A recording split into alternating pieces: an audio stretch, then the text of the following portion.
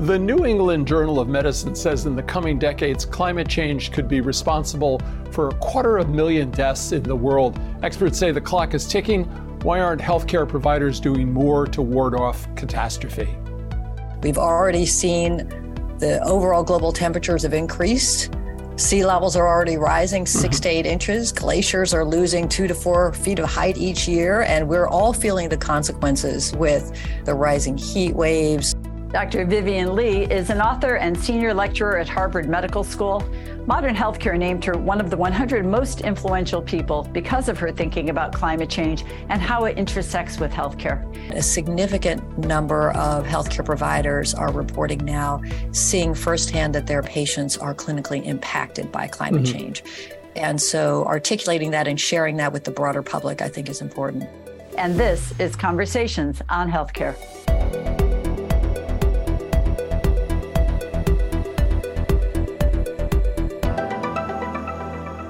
Well, welcome, Dr. Lee, to Conversations on Healthcare. Thanks. Great to be with you. You've done some great writing about climate change. Wonder if you could just share with us, given all of the climate catastrophes that are in the world, what's your sense about the health and public health system's readiness to address climate change? Well, that is such an important question because, as we know, with the warming of the planet, and with really the other effects that human behaviors are having on the planet, even besides climate change, we know that health is really the human face of all this change, the human face of climate change. And, you know, the WHO said early on, climate change is the greatest threat to global health in the 21st century. We've already seen the overall global temperatures have increased. Sea levels are already rising 6 to 8 inches. Glaciers are losing 2 to 4 feet of height each year. And we're all feeling the consequences with the rising heat waves, with the flooding, with the hurricanes, the wildfires, the droughts. And so what we need to think about in healthcare is the fact that our fundamental responsibility is to improve health. We need to help our communities adapt through what will feel like more and more frequent crises, and crises that will layer on top of other crises. It won't necessarily even be just one crisis at a time. We have to be resilient ourselves. So our nurses, our doctors, our therapists need to be protected in order to care for others. We really learned that lesson during the pandemic. And our facilities themselves have to be resilient. They have to be resilient to energy disruptions, for example, from hurricanes and flooding. So we need to be able to keep our own facilities strong. And then as we think about all of that, it naturally follows that we have to do what we can to mitigate.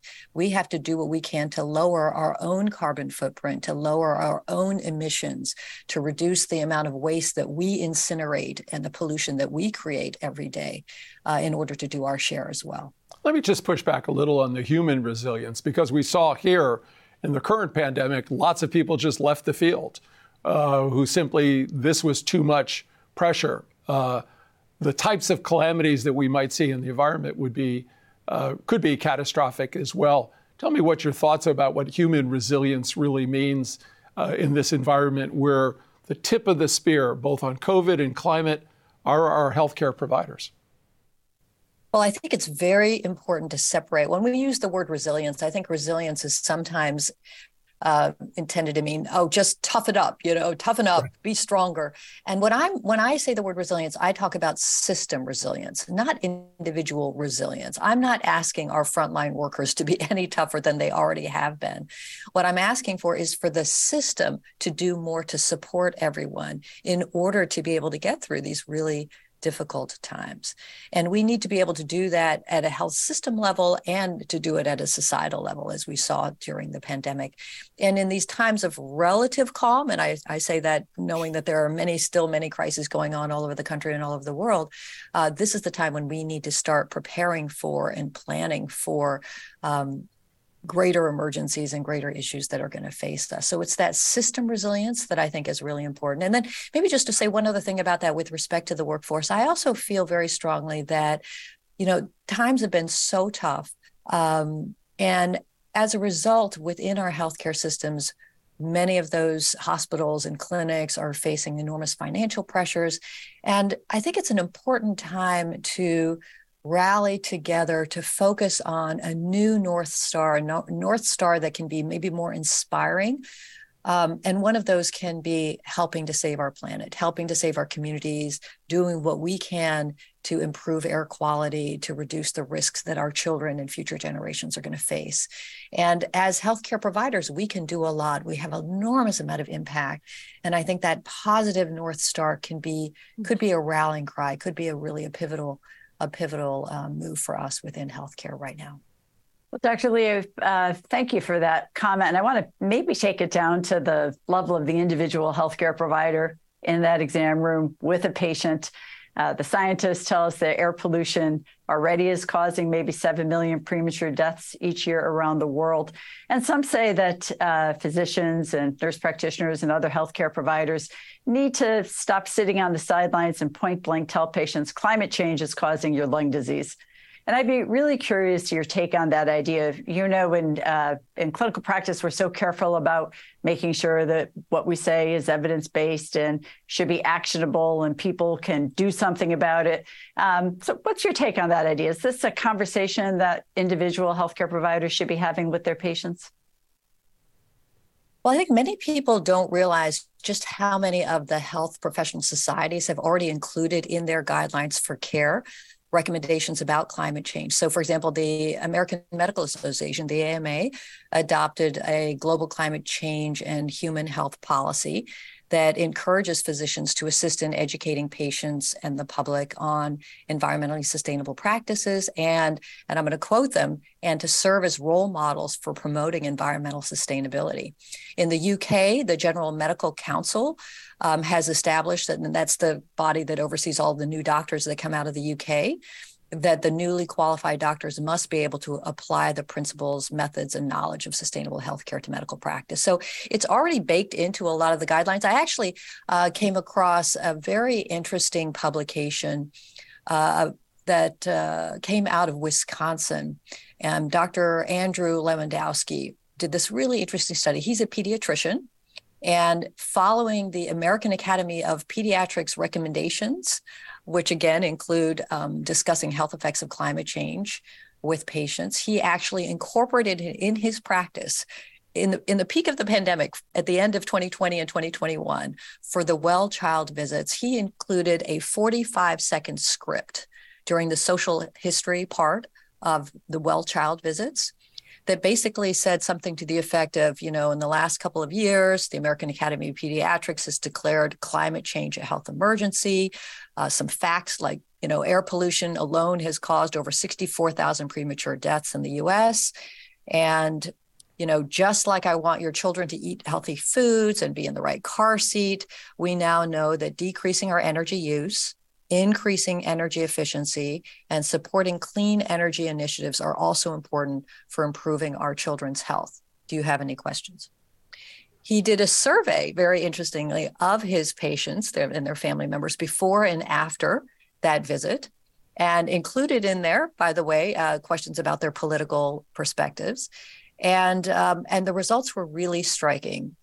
Something like 89 to 91% overall reported that they were very likely to engage in energy-saving behaviors, like swapping out to LED lights, and also being very likely to support clean energy initiatives. And while there was a difference between self-reported conservatives and liberals, the vast majority of both groups supported these changes. So overall, and as he mentioned in a very interesting webinar, he did not lose any patients as a result of doing that. So I think it's difficult right now because these are not reimbursable conversations, right. And everybody is already overwhelmed. So let's just face the realities of that.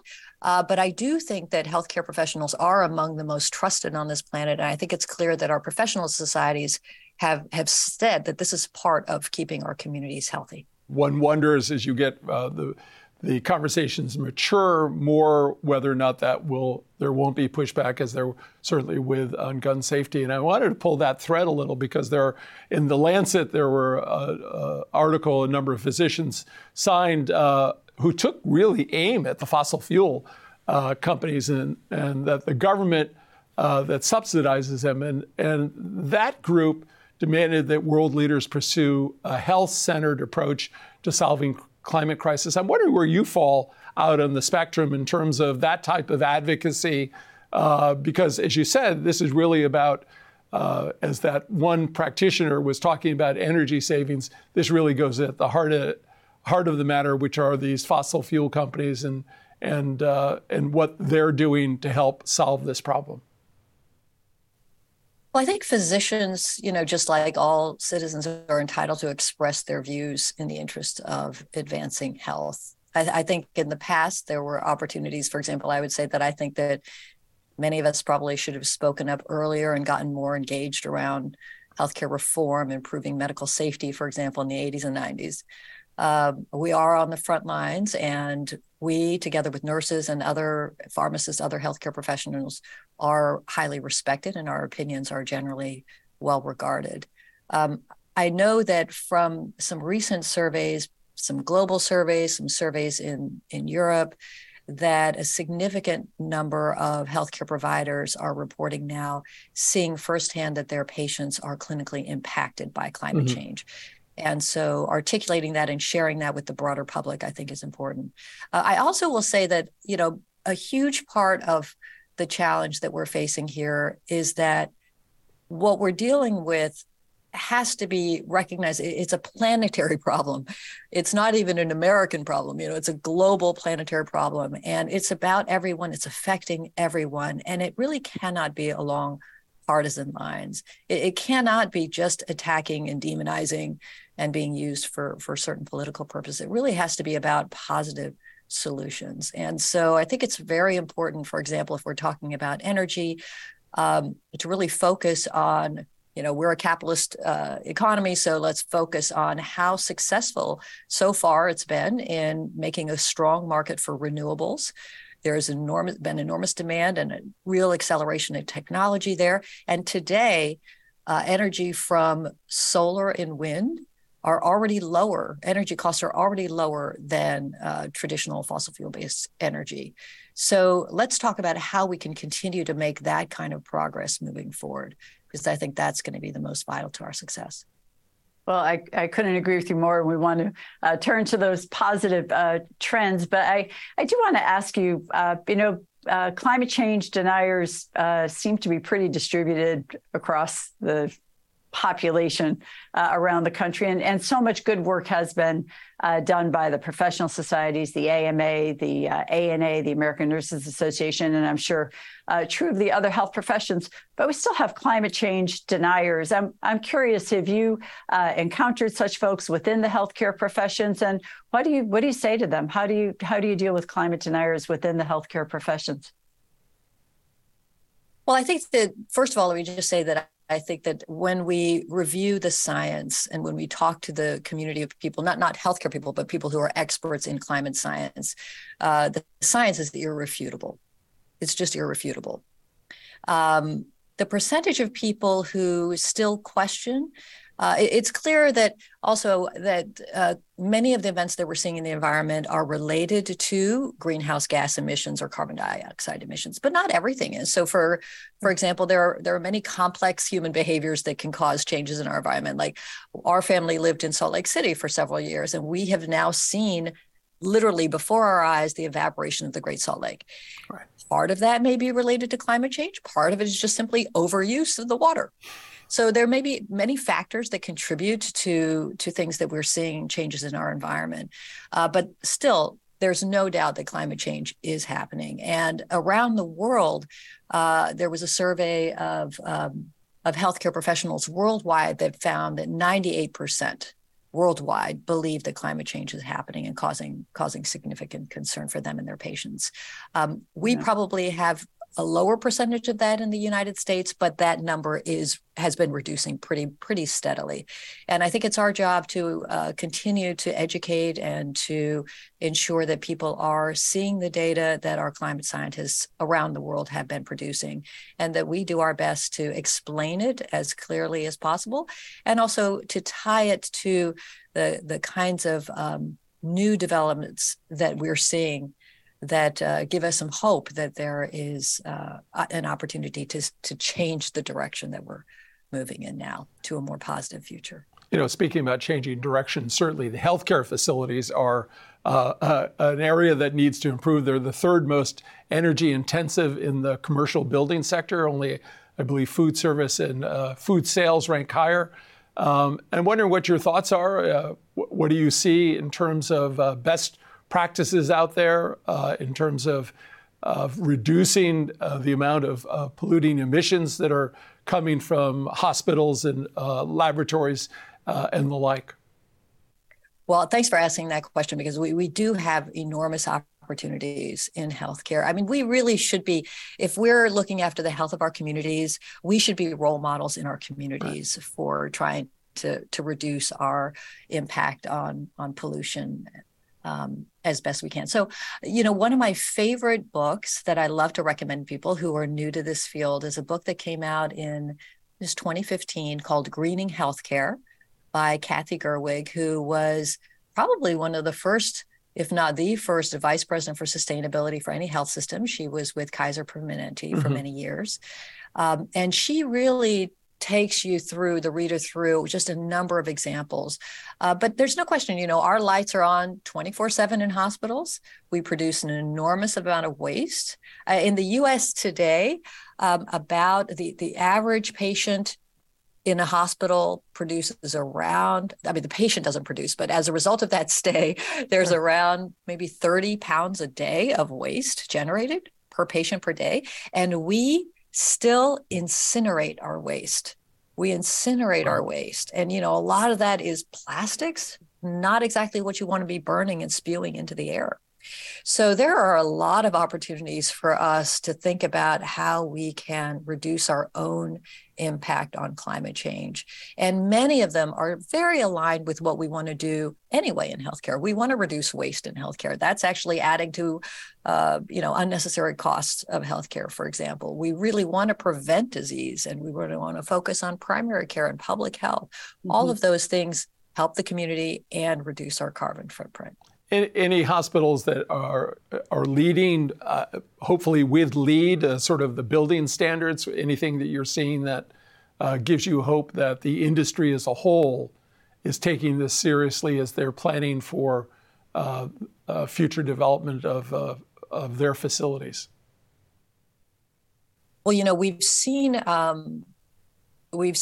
more than 100 hospitals sign up to this new pledge to reduce their carbon footprint significantly in the next couple of decades, which I think is really encouraging.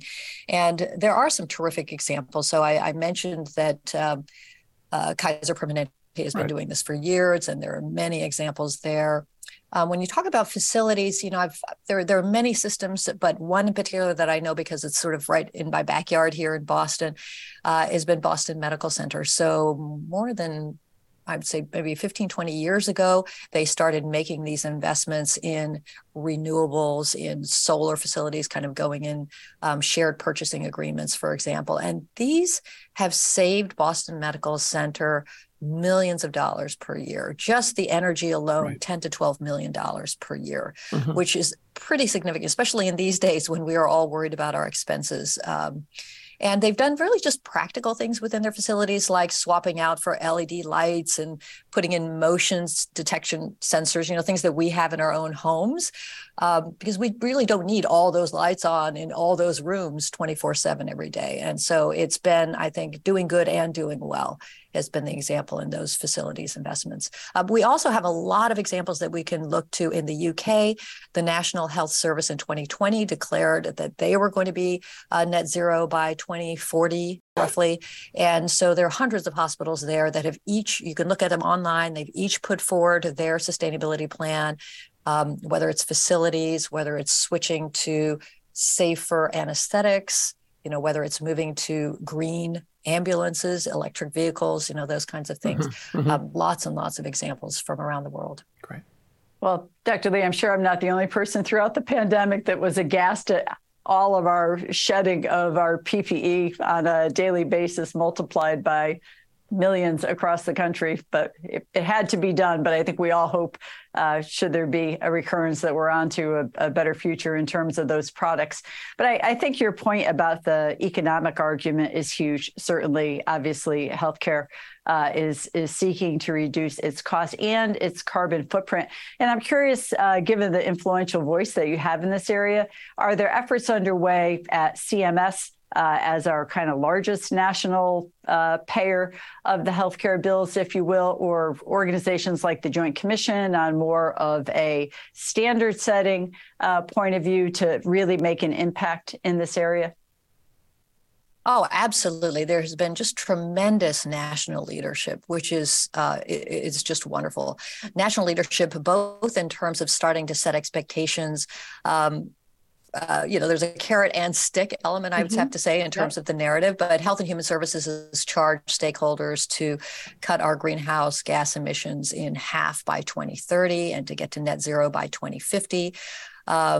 We have over 100 hospitals plus other major companies that have already signed on there. We have the Joint Commission has already put forward some expectations in terms of making sure that hospitals will establish a sustainability chief, that there will be ways of measuring carbon. I think the most important thing is we have to really actually put in place measurement standards, and then have plans, strategies for how to reduce those carbon footprints.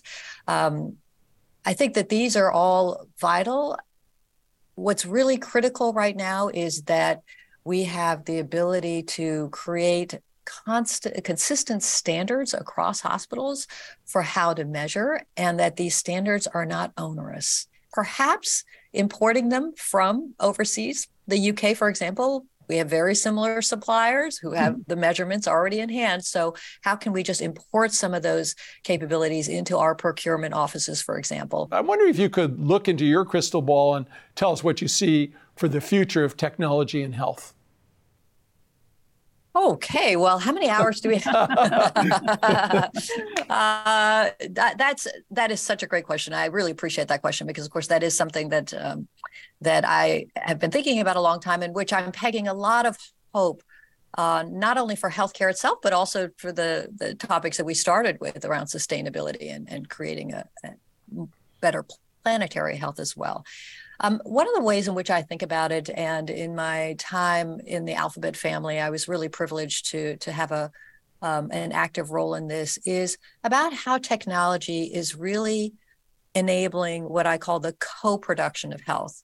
And I borrowed this term from others. I didn't invent the term, but it's really the idea that in order to produce health, we need to have co-production. It's about the patients and their families working together with their clinicians, their health systems. And how do we enable that through technology? Part of it is, for example, surfacing information and insights.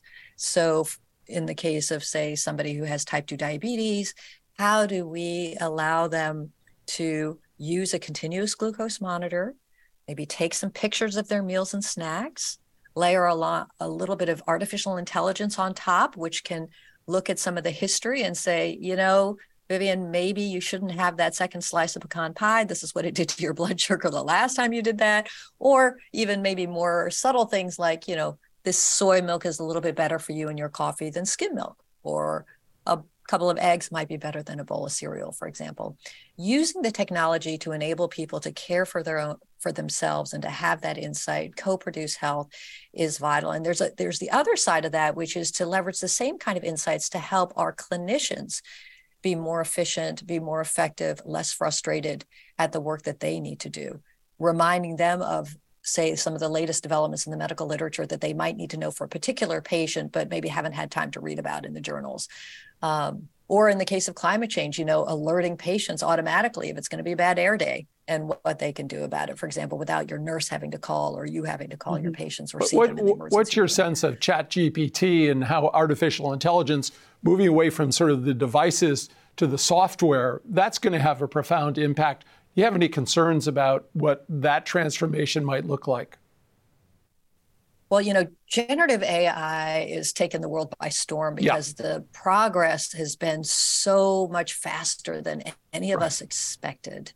And so I think you read it every day, but it truly is mind blowing, in the true sense of the words. And so first we have to just recognize that this is a tool that we don't fully understand in all of its implications. We just don't, and it will start to play out. It's a tool, and like all tools, it can be used for good or it can be used for evil. It's just a tool. One of the areas that I'm very optimistic about, I hope, is its potential to educate and to educate people to make the world's information as accessible as possible, truthful information. Sal Khan did a TEDx talk last month, which is really worth watching if your listeners or viewers haven't seen it yet. It's really inspiring about how the generative AI capabilities today can really improve education. We know that it can help patients, it can help clinicians generate reports and provide potential differential diagnoses. There's a lot of ways in which it can make information more accessible. It has to be more accurate than it is right now. And of course, there's a lot of work being done to achieve that. But overall, we still just have to recognize that it is a tool. And the more we understand about that tool as clinicians or physicians or people in healthcare, the more we can use that tool for good. And that's really what I hope we can do. I hope we can really leverage that capability for good. Dr. Lee, maybe just one quick look into the future for you, since we've been future focused in our conversation. Your book is titled The Long Fix: Solving America's Healthcare Crisis with Strategies That Work for Everyone. We hope people will read it. But you propose that we pay doctors, hospitals, pharmaceutical companies to keep people healthy instead of the fee-for-service model with a value-based care. So give me your best case scenario looking forward. We see the NASM report on primary care. We see CMS looking to move 100% of its traditional or original Medicare, as they call it, recipients into value-based programs within the next several years. How do you think it's going to happen? Do you think we're going to make a transition to a value-based system? Well, I think no matter what, we can't afford more expensive care that produces worse outcomes. We just can't afford that. And we can't afford care that's actually going to continue to widen the gaps and widen health disparities. So we have to move to some model where we get better outcomes at lower cost. Our society just can't sustain it. I think that there are some very good examples of where it has made a difference. And I think there's really great opportunities for how it could do better, for example, in the field of pharmaceuticals. Other countries, Canada, the UK, Europe, are already setting pricing based on how effective a medication or a device is in terms of improving health. More effective, you get paid more. Less effective, you get paid less. We have that capability. We know that information. But today in this country, our researchers are actually even barred from doing that kind of research under certain federal grants. So that's an example of something that we could do today that would actually lead us to be paying for better outcomes and lowering our overall expenses. It's just a matter of our collective will and everyone's understanding of what this actually means. Dr. Lee, thank you so much for your work and ideas and all that you're doing to bring them to life. And also thanks to our audience for joining us as well. There's more online about conversations on healthcare, including a way to sign up for email updates. Our address is chcradio.com. Again, thank you for taking the time, and we continue to follow your work. Thank you so much for having me. Appreciate it. Thank you, Dr. Lee. This copyrighted program is produced by Conversations on Healthcare and cannot be reproduced or retransmitted in whole or in part without the express written consent from Community Health Center, Inc. The views expressed by guests are their own, and they do not necessarily reflect the opinion of Conversations on Healthcare or its affiliated entities.